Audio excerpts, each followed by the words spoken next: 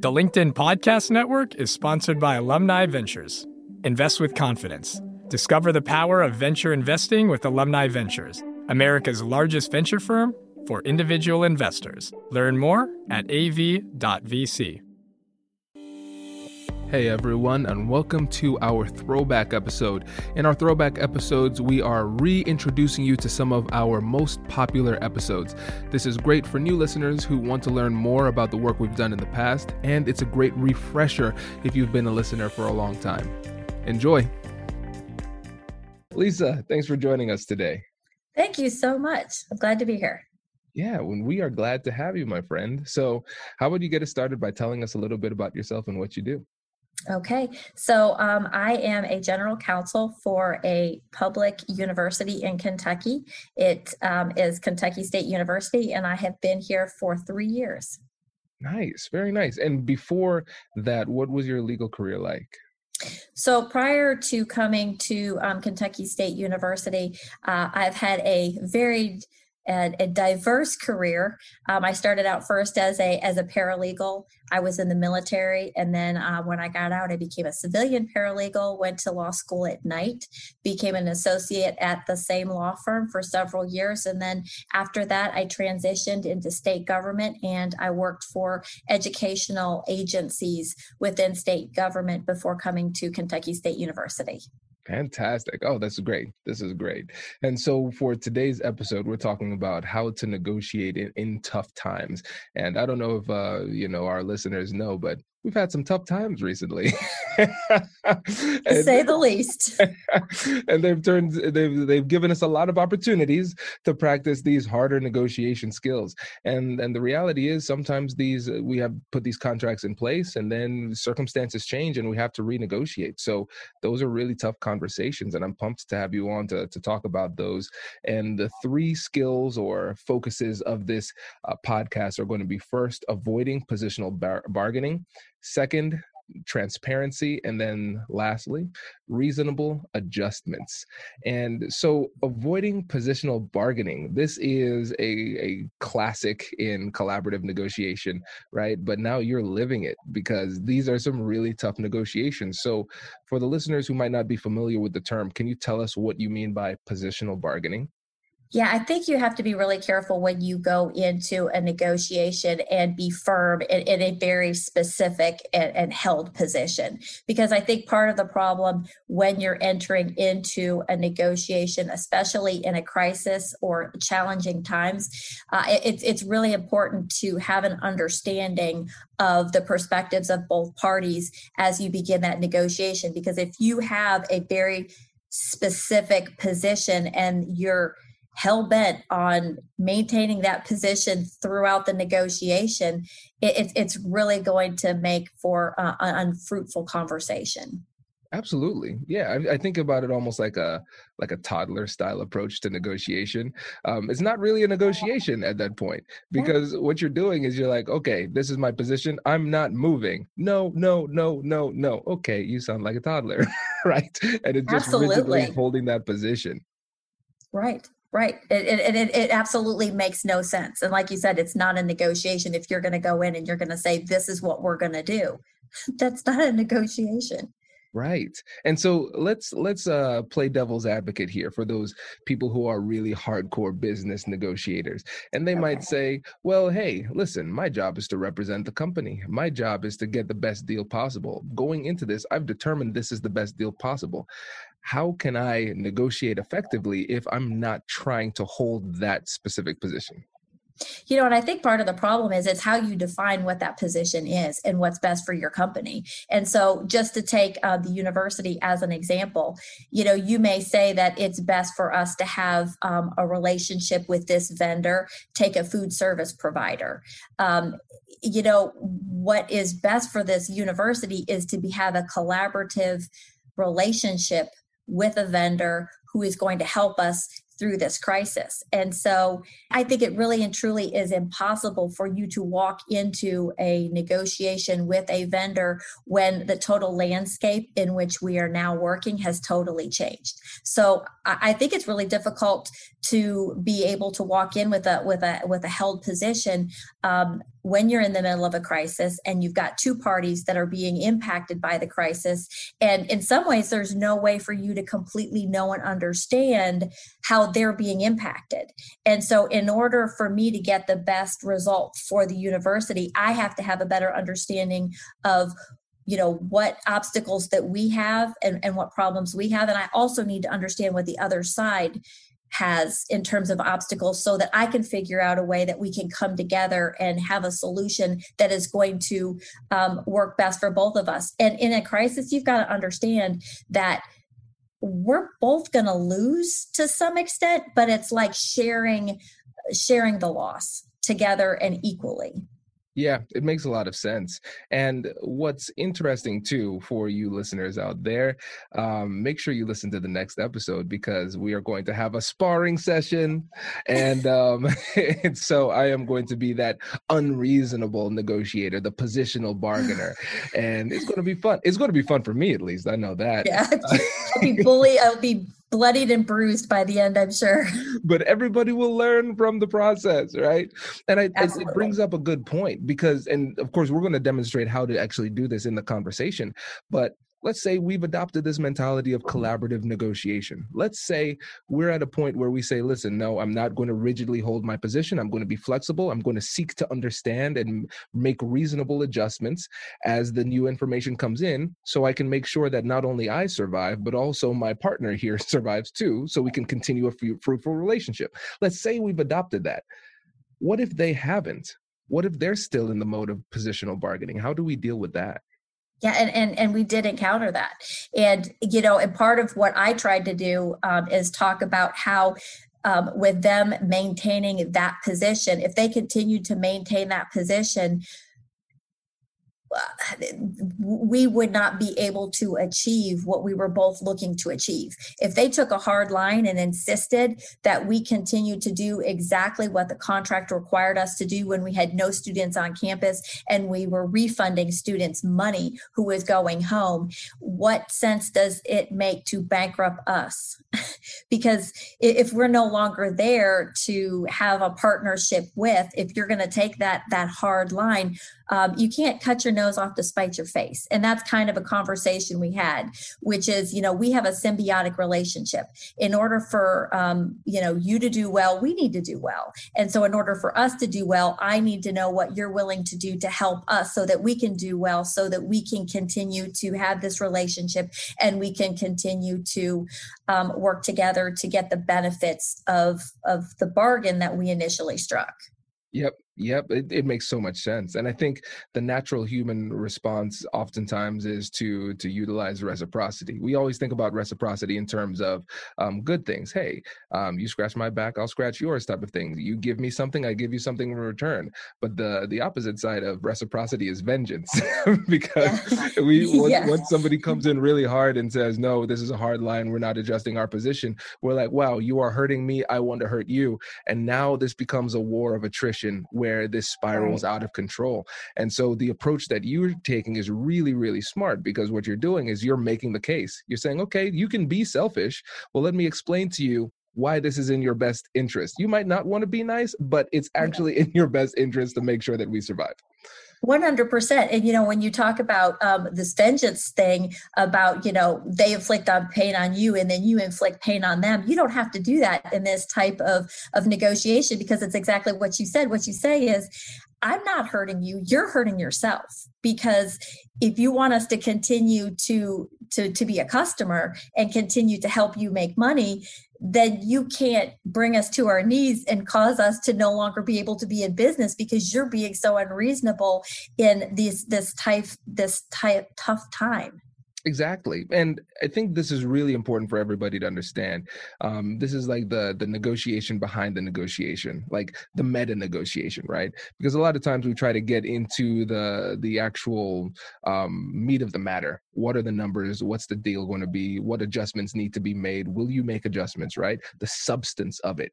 But even before we get in there, it's the battle of the frames. What type of negotiation are we engaging in right now? And a lot of times people don't understand that this really really high level battle of the frames is occurring at the beginning of the negotiation. So before we even get to the substance and the numbers and everything, you had to get them on board to say, this is the type of negotiation we're having. I'm not even playing this game of positional bargaining because it doesn't work for me. Before we even advance, we're going to talk about the rules of engagement. Hi, I'm Katherine Kanapke, and I'm the Chief Operating Officer here at the American Negotiation Institute. Did you know our company offers completely customizable negotiation workshops? The negotiation and conflict resolution skills that your team will learn from these workshops are beneficial across all professions, but they're especially useful in procurement, purchasing, sales, sourcing, and contract management. Our calendar is filling up quickly, and we even have some workshops scheduled for next year. If you think you might want one, I'd suggest reaching out soon so you don't miss out. Check out the link in the description to learn more. Also, be sure to check out our YouTube, LinkedIn, and Instagram accounts to see our daily negotiation content. Thanks for listening. If you're interested in the story behind the business headlines, check out Big Technology Podcast, my weekly show that features in-depth interviews with CEOs, researchers, and reformers in business and technology. Hi, I'm Alex Kantrowitz. I'm a longtime journalist, CNBC contributor, and the host of the show. I empty my Rolodex every Wednesday to bring you awesome episodes, so go check out Big Technology Podcast. It's available on all podcast apps. We'd love to have you as a listener. The LinkedIn Podcast Network is sponsored by HubSpot. More to-dos, less time, and so many tools to keep track of. Doing business can be hard, but you don't need a miracle to hit your goals. You just need HubSpot. Their all-in-one customer platform can make growing your business infinitely easier. Imagine this: higher quality leads, fast closing deals, wildly happy customers, and more benchmark-breaking quarters. It's not a miracle, it's HubSpot. Visit HubSpot.com to get started today. Absolutely. And that is absolutely what we had to do. And, and sometimes you, like you said, you do get that resistance. And so you have to kind of break down that resistance, and you have to get everybody to understand why really and truly this is the only way that we're going to solve this problem, is if we approach this negotiation in this way. Absolutely. Oh, that's great. That is great. I feel like we could have a whole episode on that point. But for the sake of time, let's move on to transparency, because this is really interesting, especially in the context of a negotiation where there are really big numbers involved and it's really significant for both sides. A lot of people resort to playing it close to their chest. I'm not going to share this information, but you have a different approach where you say transparency is valuable. Can you tell us a bit more about that? Yeah. And it's this reciprocity concept that you talked about. You share information, and when you share information, then they share information back. And when you do this, and when there's transparency, you develop trust. And when you develop trust, then you know that everybody's at the table in good faith, trying to problem solve together. And, part of what we tried to do is share with our vendor, here are our struggles. Here's where we're going to struggle in this pandemic and the way things are happening with our students not on campus. And we also had conversations where we asked them to share information, because we went line by line with their budget and how much we were paying and how much they needed to make in order to break even. And we went through line by line in terms of like insurance, their web hosting fees, their employee fee expenses, and we went through in a problem solving manner. And we tried to be very transparent about how, these different aspects of the relationship and the different aspects, how it impacted both of us. So, we would ask, well, why can't you let go some of your employees? So we would go back and forth and had very transparent conversations. And when you do that, there's trust. And when you have trust, then that they are giving as much as they can give. And it was nice because we did brainstorm on both sides. Well, I understand that you said that you can't do that, but why can't you do that? Why have you ever considered doing this, this, and this? And so it was a really good collaborative conversation when we were being as transparent as possible about our pain points. And we were trying to help each other figure out ways we could each help each other try and address the pain points. Oh, this is great. And Lisa, you'll find this interesting. So last week I was doing a negotiation training for a company, a procurement team, and we did a simulation as part of it. And one group didn't understand the simulation, and they thought that they were on the same team prepping for a negotiation, when in fact they had different sets of facts, and they should have been negotiating with themselves. And so what ended up happening was, instead of a negotiation, they had a brainstorming session. Yeah. And then it was only toward the end that they realized, wait a second, we're not on the same team. And then they ended up getting a really great deal because they were open and shared really openly what they needed. Yeah. And, honestly, as a lawyer, I understand the importance of confidentiality, but so much of that negotiation that I'm trying to remember of something that we had to be careful about in terms of protecting and being confidential about, because I think we were fully open and transparent in that whole negotiation and that whole process. Yeah. It's really to do. Say that again? Because that's what we needed to do. I mean, we had to have full transparency to be able to come up with the best agreement possible for both sides. Exactly. And you're right. As as lawyers, especially, we're trained to be risk averse, right? And especially when everybody is in this really, it's like the scarcity mentality. You get focused on the what is lacking and the problems and the potential threats that might come about. And then when you sit back and reevaluate this negotiation and then negotiations you had in the past, usually you can share the majority, right, of what is there, of that information. Now, the thing is, you want to make sure that it's not disproportionate, where it's like, oh, I'm the only person sharing here. You're not giving me anything, right? That's the one thing you want to be mindful of. But again, it's really surprising how much you can share. Now, of course, if it's a little bit more contentious, there might be some litigation type of implications. Then, of course, there's some things you want to hold to your chest. But again, the more open you are in the majority of these situations, the better. Absolutely. And I do think that it's good, before you go into that negotiation, to have the conversation with the person that you're going into the negotiation with, and have that conversation about what information, for whatever reason, do we have to hold back, and then be in agreement with that. Because when I went through these negotiations, I did it with my CFO, who's also our executive vice president. And we did have those conversations about what is it that we felt like we could share? What is it, to the extent there was something we needed to hold back? We agreed on what that was. And then we also talked about how, like you said, it's kind of a tit for tat kind of thing. We're not going to just walk in there and just dump it all on the table. We talked about, these are the things that we need to start with. And if they start responding to us in this way, then we'll go and start giving this. And so, we didn't go in and just give up the whole store. We went in there and it was a process, and the more they gave, the more we gave back. Oh, this is great. Yeah, because we're recognizing here that there's a strategy behind everything. There's a strategy behind transparency as well. And that's why, for the listeners out there, make sure you download the free negotiation guides at AmericanNegotiationInstitute.com/guide, so you can prepare beforehand and know what it is you can say during the negotiation, so you don't accidentally share it too much. And I think it's really, really smart to make sure that you're, again, triggering reciprocity with your vulnerability.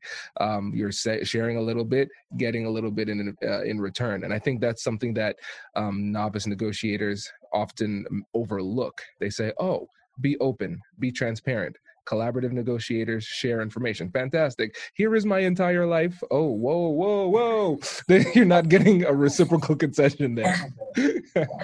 Absolutely. Well, great. Well, let's talk about reasonable adjustments. Again, I think this is something that's overlooked too frequently in negotiations, when it's appropriate to adjust. And so when you found yourself in these really tough negotiations where you're renegotiating already established contracts, what was your approach to adjustment? Yeah, I mean, it was that collaborative problem solving, because we did get to points where we would say, I can't adjust. There's nothing more that we can do.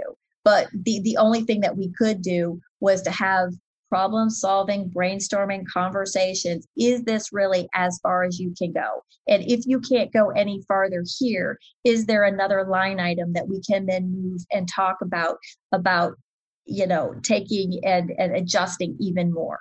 And so we did go back and forth with that, and we moved from point to point because it got to the point where we were saying, listen, something has got to give. I understand you don't want to give here, and I understand you don't want to give here, but something's got to go because we're not going to be able to move forward in this manner. So we've got to figure out what it is you're willing to give up. And then sometimes we said, we'll concede this if you can concede that. And I think that will get us where we need to be.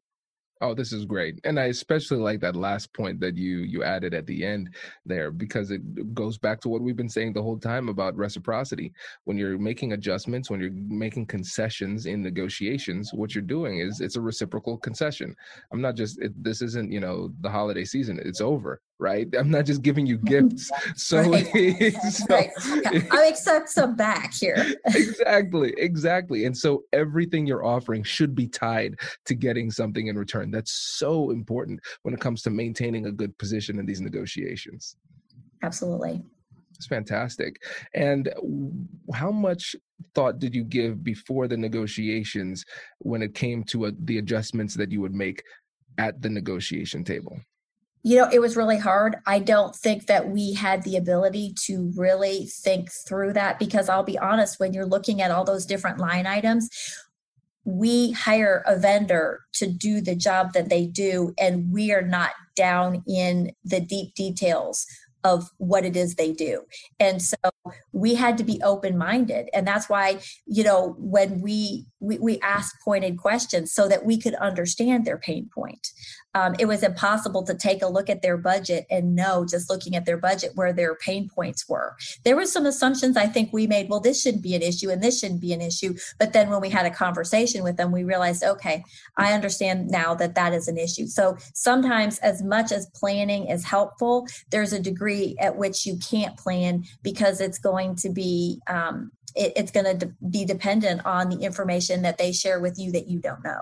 No, that makes a lot of sense. And again, though, even though you couldn't plan for specifics, just the preparation that you had beforehand helps you to know what is reasonable in the moment too. Oh, yeah. And we would say, surely to God, they can give this up.